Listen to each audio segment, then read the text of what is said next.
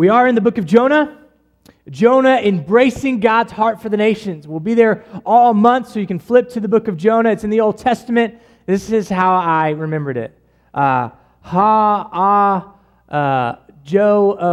That doesn't make any sense to you, but if you see any of these books that start with those sounds, Hosea, Amos, Joel, Obadiah, then you'll see Jonah, right? So just flip through your Old Testament. If you see any of those, you'll find the book of Jonah, and we'll be in chapter 1 this morning. Last week, we were introduced to this prophet named Jonah, who had a relatively easy prophet ministry. You see, the country was not being invaded by Israel's enemies, the Babylonians or the Assyrians. They were actually in a time of restoration, in a time of expanding their borders, in a time where the prophet just got to say how great God is. He's doing great things in our midst. He's restoring us as a country, restoring us as a people. Our borders are expanding. That was Jonah's ministry. Until one day, God called him, Jonah, arise and go to Nineveh. Their evil has come up upon me, and I want you to go and preach my judgment to them. Now Jonah, in his own trepidation, his flesh, insecurities, in his rebellion, says, I don't want that kind of ministry. Are you kidding me? That's a tough road. That's a hard road. I don't know that I want to go preach your judgment, and I especially don't want to preach repentance to our enemies. I'm not doing that, God. He gets on a boat, and he flees from the presence of God. So much so that Tarshish, to go to and from round trip, was going to take 3 years. It wasn't just that Jonah said, no, maybe later. He said, I don't want none. I'm gone. 3 years. And that's where we find ourselves in the passage today. And so the big idea is, despite Jonah's disobedience and despite his fleeing from God's command, God's mercy makes a way for his mission to be fulfilled. God's mercy makes a way. You are going to hear that time and time and time again this morning. So as I read the text, I realize it's a longer passage this morning. I would just challenge you to consider already at the front end, how is God's mercy making a way in this narrative passage? In the testimony and the life of Jonah and the sailors and the storm and the fish. How is God's mercy making a way? We're going to read Jonah chapter 1, verse 4 through 7. But the Lord hurled a great wind upon the sea, and there was a mighty tempest on the sea, so that the ship threatened to break up. Then the mariners were afraid. Each cried out to his God, and they hurled cargo that was in the ship into the sea to lighten it for them.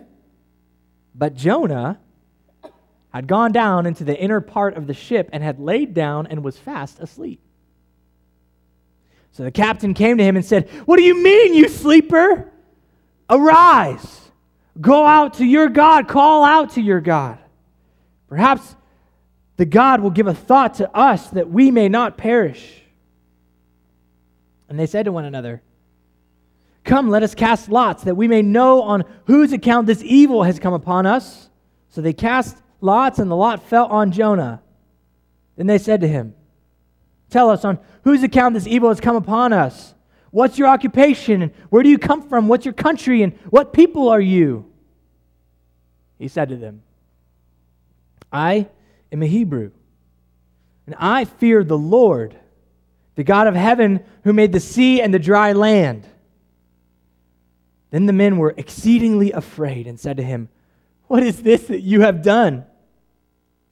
For the men knew that he was fleeing from the presence of the Lord, because he had told them. Then they said to him, What shall we do to you, that the sea might quiet down for us? For the sea had grew more and more tempestuous.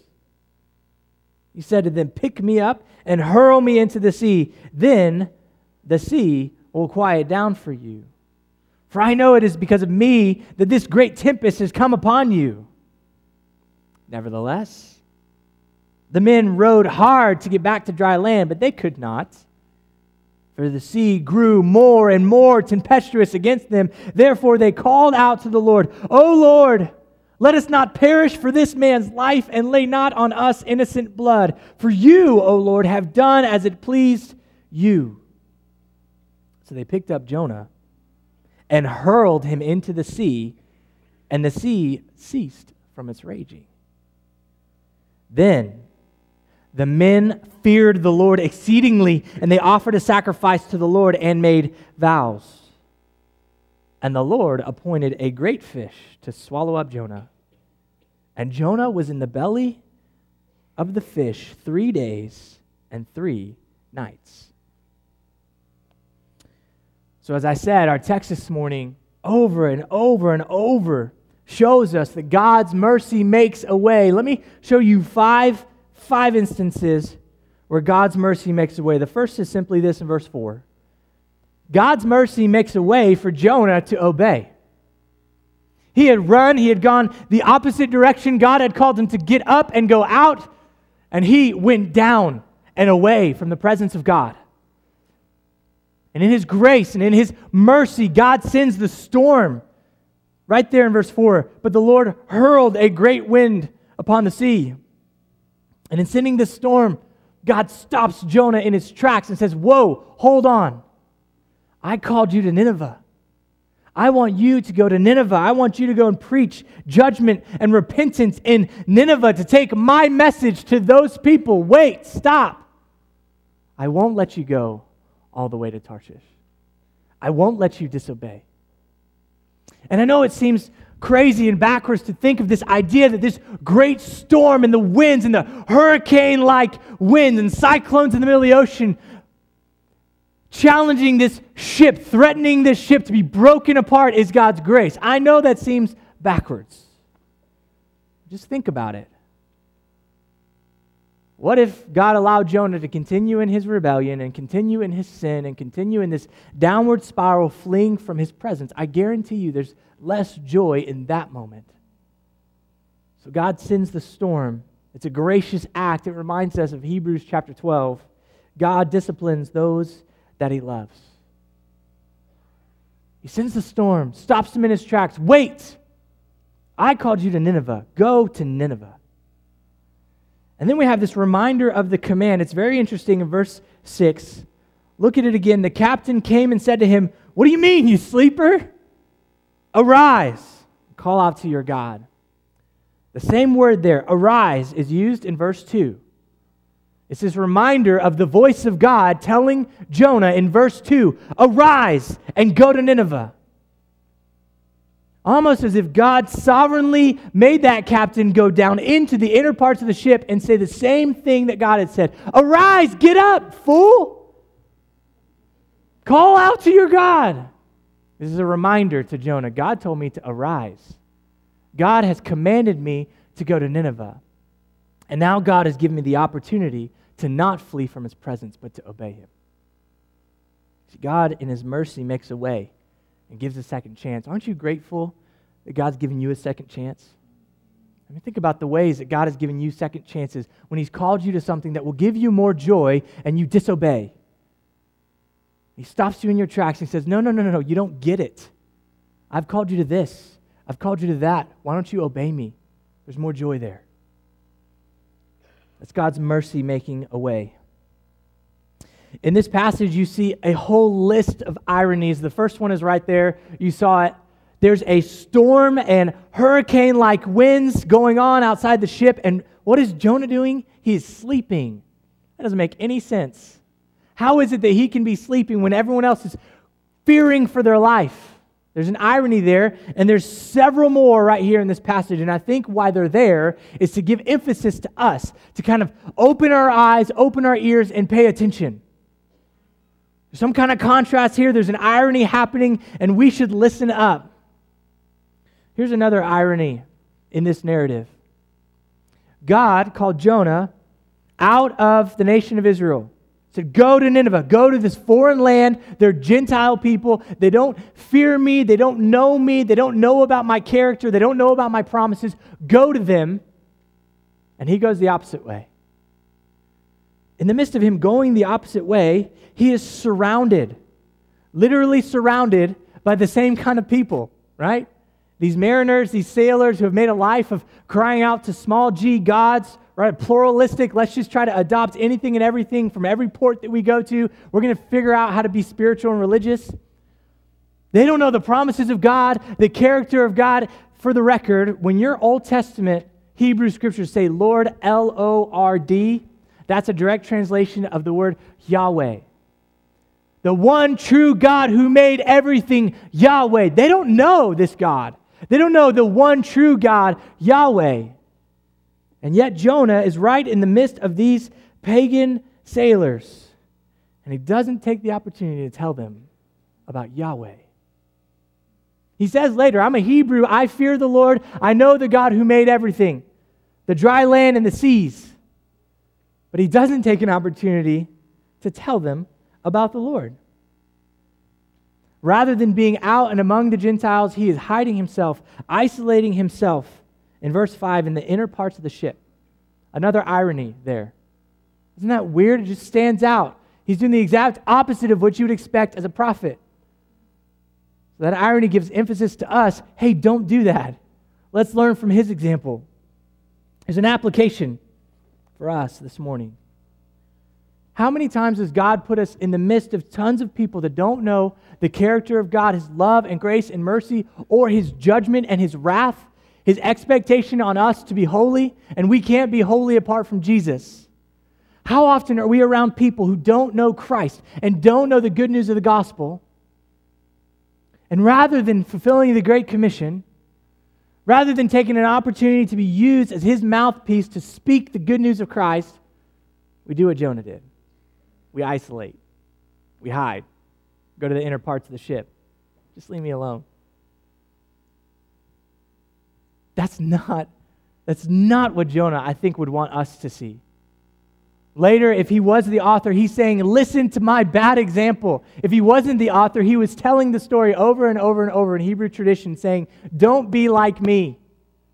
Don't isolate yourself. You have an opportunity to be among these sailors. You have an opportunity in your workplace, in your neighborhood, among your friends, to be among people that don't know Jesus. Speak up. It's a good application for us to have God's heart, embrace God's heart for the nations. I want to tell you briefly a story of one of our church members came to the office this past week, a different one that I mentioned in the announcements, and sat down with two of our pastors and said, I just want you to know I'm finally getting it. And we said, tell us more. And they began to say, for the past 30 years they've been in this church, 30 years hearing all kinds of preaching, great pastors, great leaders, great ministries, gone on mission trips and shared the gospel, but didn't get it. They said to us, I still thought my only responsibility was to invite people to church. Don't get me wrong. It's great to invite people to church. They should be experiencing fellowship and encouragement, what it's like to be a part of a local family, the bride of Christ. But it can't stop there. I always thought it was just my job to invite people. Finally, for the first time in years, I'm getting it's my responsibility to tell them about Jesus. Amen? She began to tell us more about what God was doing in her life. 4 very specific people that she was praying for. One, at her job that she gets to pray with now, never thought she'd be able to pray for this person. Walking through a very tough situation. The first time she offered to pray for them, they kind of recoiled back and said, I don't know about that. She was gracious. She said, I'll just pray for you. I don't need to pray with you. And then this person at her work said, no, pray with me. She's praying with this person, having the opportunity to tell them about the Lord, who has all kind of power to show His grace and compassion in the situation that her coworker is in. Then the next 3 people, the opportunities that she has to be around them in her daily and weekly life and her experiences throughout her life. And she said, I'm getting it. I'm finally getting it. You know what? We praise God for that. Every time we hear a story like that, I just praise God and I say, thank you, Lord. Thank you that people are not following the bad example of Jonah, actually going, actually seeing their responsibility in the Great Commission. God's mercy makes a way for Jonah to obey. Here's the next one.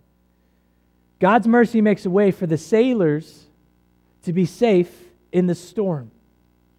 I don't know if you noticed, but as you read this passage, the storm seems to get worse and worse and worse. It starts off pretty bad. How do I know that? Because it's threatening to break up the ship. That's got to be pretty bad. How else do I know this is a really bad storm? Well, these mariners, these sailors are going down to Tarshish. They've got their cargo, right? This is their livelihood. This is how they make money. And the storm is so bad that they're saying, get rid of the cargo. Just toss it over. We'll hurl it over the sides. Because at this point, we don't care about money. We care about our lives.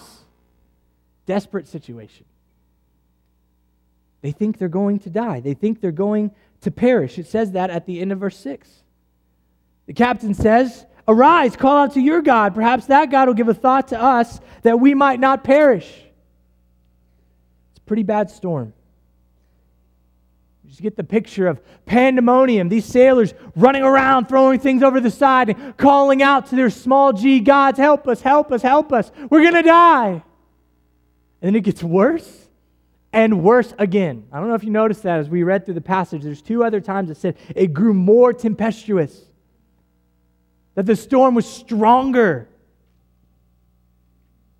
Yet God's mercy makes a way for the sailors to be safe in the storm. I don't think I'll ever experience this kind of storm. I'm not a sailor, right? I've never been in a hurricane. But I can tell you one time I was fishing with my father-in-law and my brother-in-law. We're in the Gulf of Mexico in this bay, and a storm just came out of nowhere. And all of a sudden, this over 20-foot long old Mako fishing boat starts rocking. And it's okay. It's just rocking. It's fine. I'll be fine. My father-in-law says, this is not fine. Right? It's going to get worse and worse and worse. And if we don't do something, this boat is going to sink. I thought, oh, this is a big deal. So him and his experience, he finds a place, this little beach that we can anchor the boat, try to get out of the storm. We find this little shack where people were catching crab traps and cleaning their crabs and fish. And we just hunker down and we start praying. Oh God, please don't let us be taken out by this storm, right? The difference was I knew the one God who could do something about it. I was praying to the God that could rescue us. We didn't drown that day. The boat didn't sink. We were good. The storm passed and it was fine. That's not the scene that we have here, though, with the sailors. The storm grows worse and worse and worse. They're calling out to these gods, small g. What can we do? They're fearing for their life. What are we supposed to do? And in that moment, we see another irony. This irony in verse 6, where the captain says, arise, don't you know we're going to die? Why don't you call out to your God? Perhaps he can do something. The irony there is, although these sailors are calling out to every god they can think of, none of those small g gods are going to do anything. Jonah, who knows Yahweh, who has heard the voice of Yahweh, is told to pray, and perhaps that God, capital G God, can do something. What does Jonah do? He doesn't pray. He doesn't pray. The only God who can do anything about the storm, Jonah knows it because he says it later. The reason this storm is here is I'm fleeing the presence of God. It says it right there in verse 10. And because he's fleeing the presence of God, he does not pray. Are we ever in that situation? We know exactly what to do. We know the God that can come in and just pour out his authority on this situation and at least relieve our anxieties, at least strengthen our faith and cause us to trust him, if not just silence the storm. And we don't pray because we're running from the presence of God. There's an irony there. And I think the emphasis is, don't run from God's presence. Don't do it. Don't be like Jonah. Another irony here. Jonah knew that the only way to stop the storm, he says it later, is you have to throw me overboard. And if you didn't notice this, it's interesting. That word hurled, it's the same word that happens over and over and over. God hurled the storm. The sailors hurled the cargo over. All of that is foreshadowing of what's going to happen to Jonah. What's going to happen to him? He's going to be hurled over the side of the boat, thrown into the sea, left for dead. And Jonah says, that's what's going to stop the storm. Hurl me over. And in verse 13, we see something very interesting. It says this, "Nevertheless, the men rowed hard to get back to dry land. They could not. The sea grew more and more tempestuous against them." Even though Jonah, who was rebelling against God, running from the presence of God, says, "I know what will stop this. If you hurl me overboard, God will be satisfied. He would have stopped me. Y'all will be safe." The sailors don't do it. They have compassion on him. You see the irony? Jonah, who would not go to Nineveh because he was not going to be seen preaching God's judgment and repentance to a people he hated. He was never going to do that because he hated the Ninevites. He had no compassion on the Ninevites. He didn't have the heart of God for the Ninevites, gets in a ship and runs the other way. And when he tells these sailors, "Listen, God will stop the storm if you throw me overboard," what does he receive? Compassion, kindness. Let's try to honor your life first. Let's do our best to row against the storm as hard as we can first before we just throw you overboard. You see the irony? What can we learn? Don't hate like Jonah hated. Don't refuse compassion on others like Jonah was refusing compassion on others. Because here we're seeing he receives what he would not give. This compassion and love and kindness. There's contrast and an irony there. I think there's another application for us, though, especially when we look at what the sailors did. It said that they feared God, even before verse 16. They heard what Jonah had said. They knew that God, Yahweh, had sent the storm. They knew that God's prophet was saying the only way to stop this is to throw me overboard, and they didn't obey. Why? Because I think they thought they could do it their own way. We'll just try to do it our own way. We're not going to do it God's way. We're going to put every ounce of strength and every ability that we can think in our own creative little minds to do it our way. Maybe that's going to work. Not God's way. We don't want to do it God's way. And look where it got them. Nowhere. How often do we know God's command? Do we know God's desire for our life because we've read it in the Scriptures, and in our own pride or in our own thinking that we might be creative enough or just different enough from someone else that we're going to try it our way first? It leads to failure. I think we can learn from the sailors here. Just do it God's way first, right? Don't try to do it your own way, and especially this.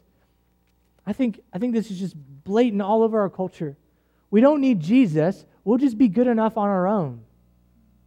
That lie from Satan will never be true.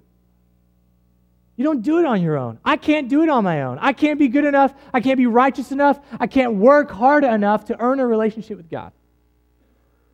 So if God tells me in the Scriptures, John 14:6, Jesus says, "I'm the way, the truth, and the life. No one comes to the Father but through me, and I know that it's only through Christ that I have a relationship with God the Father." Why would I try to do it my own way?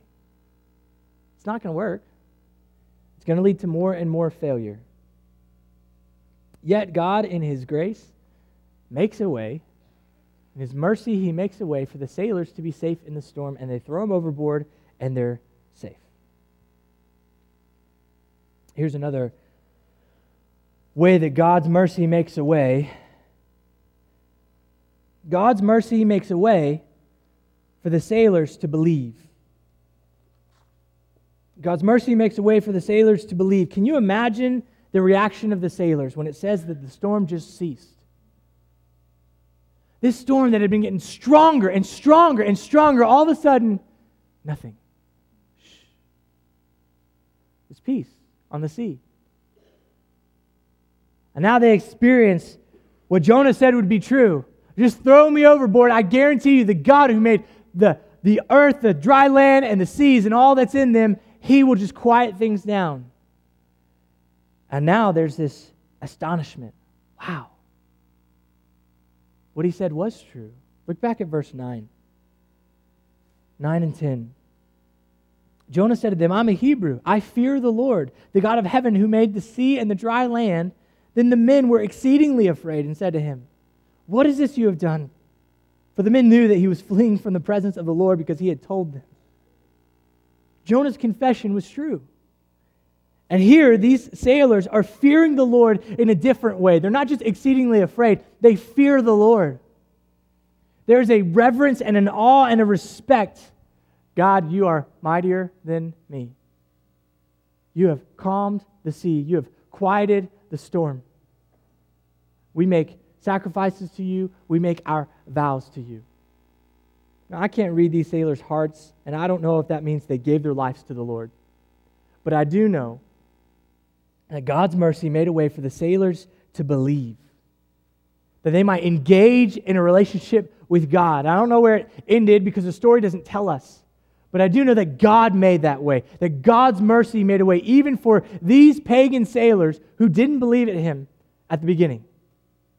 Now have the opportunity to fear Him, worship Him in reverence and awe, make sacrifices to Him, make vows to Him.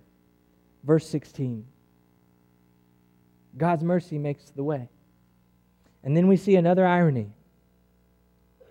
Even though Jonah confessed that he feared the Lord, he wasn't fearing the Lord. If we fear the Lord and have this reverent respect for God and everything that He says, we're going to obey Him. But that's not what Jonah was doing. He was running from Him. He wouldn't even pray to God because he was fleeing His presence. He certainly didn't tell the sailors about the kindness and compassion and grace and mercy of God. He wasn't fearing God. But the sailors did. Despite the fact that Jonah wanted nothing to do with telling them about God's character, the sailors feared the Lord. And so that's another application for us. Sometimes in our own rebellion, we just refuse to speak about Christ.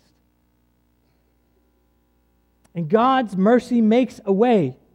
God's mercy makes another way for someone to believe, hear the gospel, repent, and believe. But guess what we miss out on when we do that?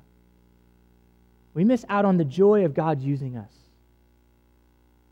And so we see God's sovereign hand making a way for these sailors despite Jonah's disobedience. The warning for us is that we might make the same mistake and not be used by God. That we wouldn't have this joy in obeying Him to see people opened eyes for the first time and open ears and open hearts, that God would use us to be His voice. Don't you want that kind of joy? Listen, God can make another way. But don't you want that kind of joy?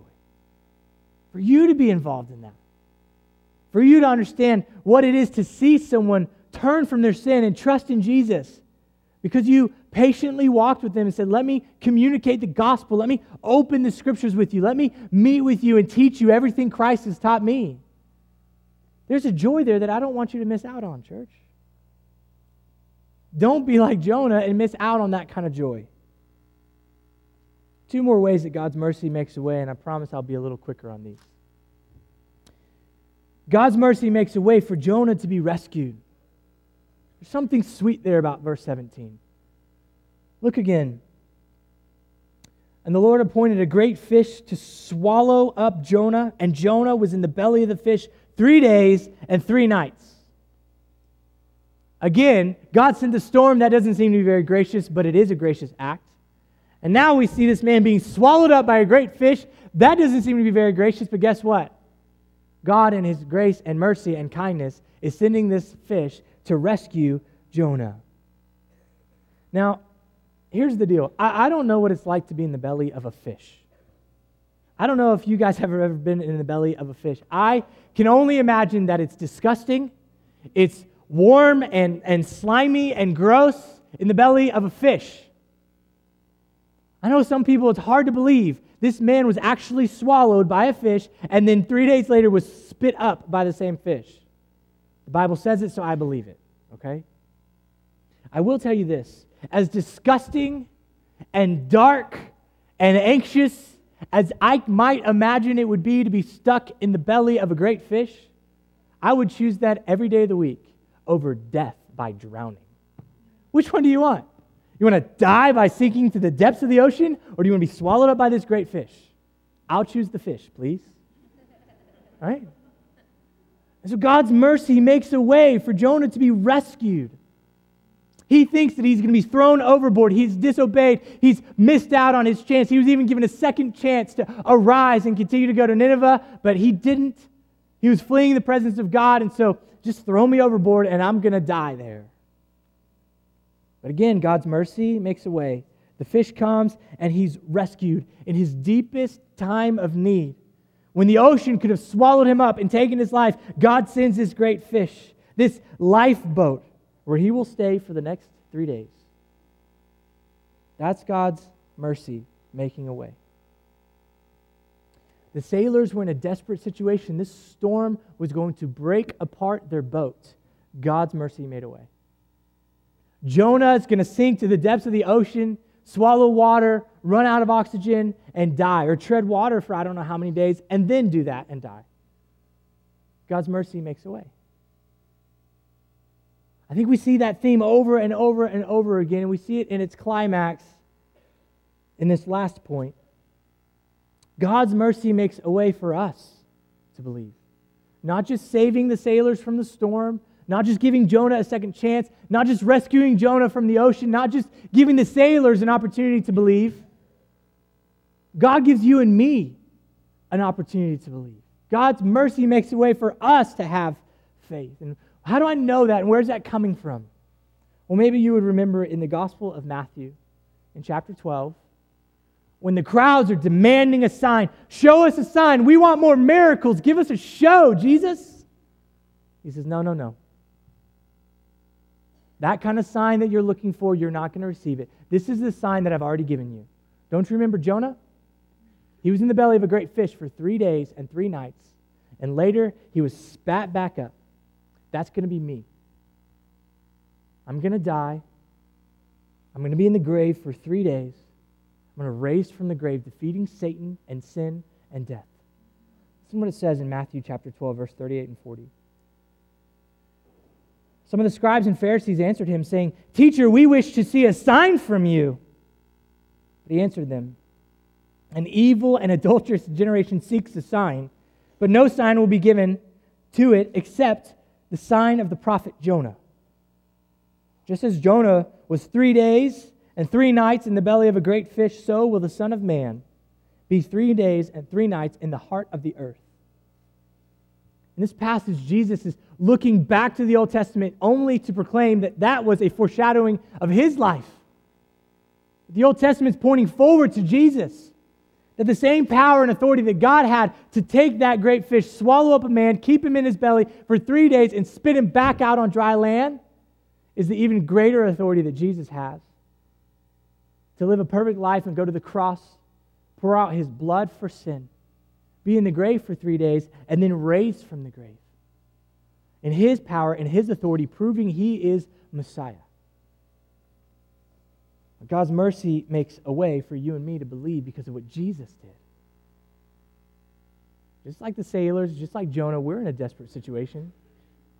Hebrews 12 again says that our sin clings so closely. We try our best to get away from our sin and it just keeps clinging to us. So the command there is to throw off sin, cast off your sin, and keep your eyes fixed on Christ because he is the one who is the author and perfecter of our faith. When we're in that desperate situation and apart from Christ, we can do nothing to call out to God. We can do nothing to earn righteousness. We can do nothing to experience freedom in Christ. We can't make our own way like the sailors tried to do. All we can do is turn away from sin and trust Jesus. When we are in that kind of desperate situation, God's mercy makes a way for us to believe. That's why Paul said, speaking of the death and resurrection of Christ in 1 Corinthians, that it is the first priority. It is the first importance. Whatever someone needs to know, they need to know about Jesus dying on the cross and raising from the grave. Listen to what it says, and then we'll close. 1 Corinthians 15, verse 1. "I remind you, brothers, of the gospel I preached to you, which you received, in which you now stand, and by which you are being saved, if you hold fast to the word I preached to you, unless you believed in vain.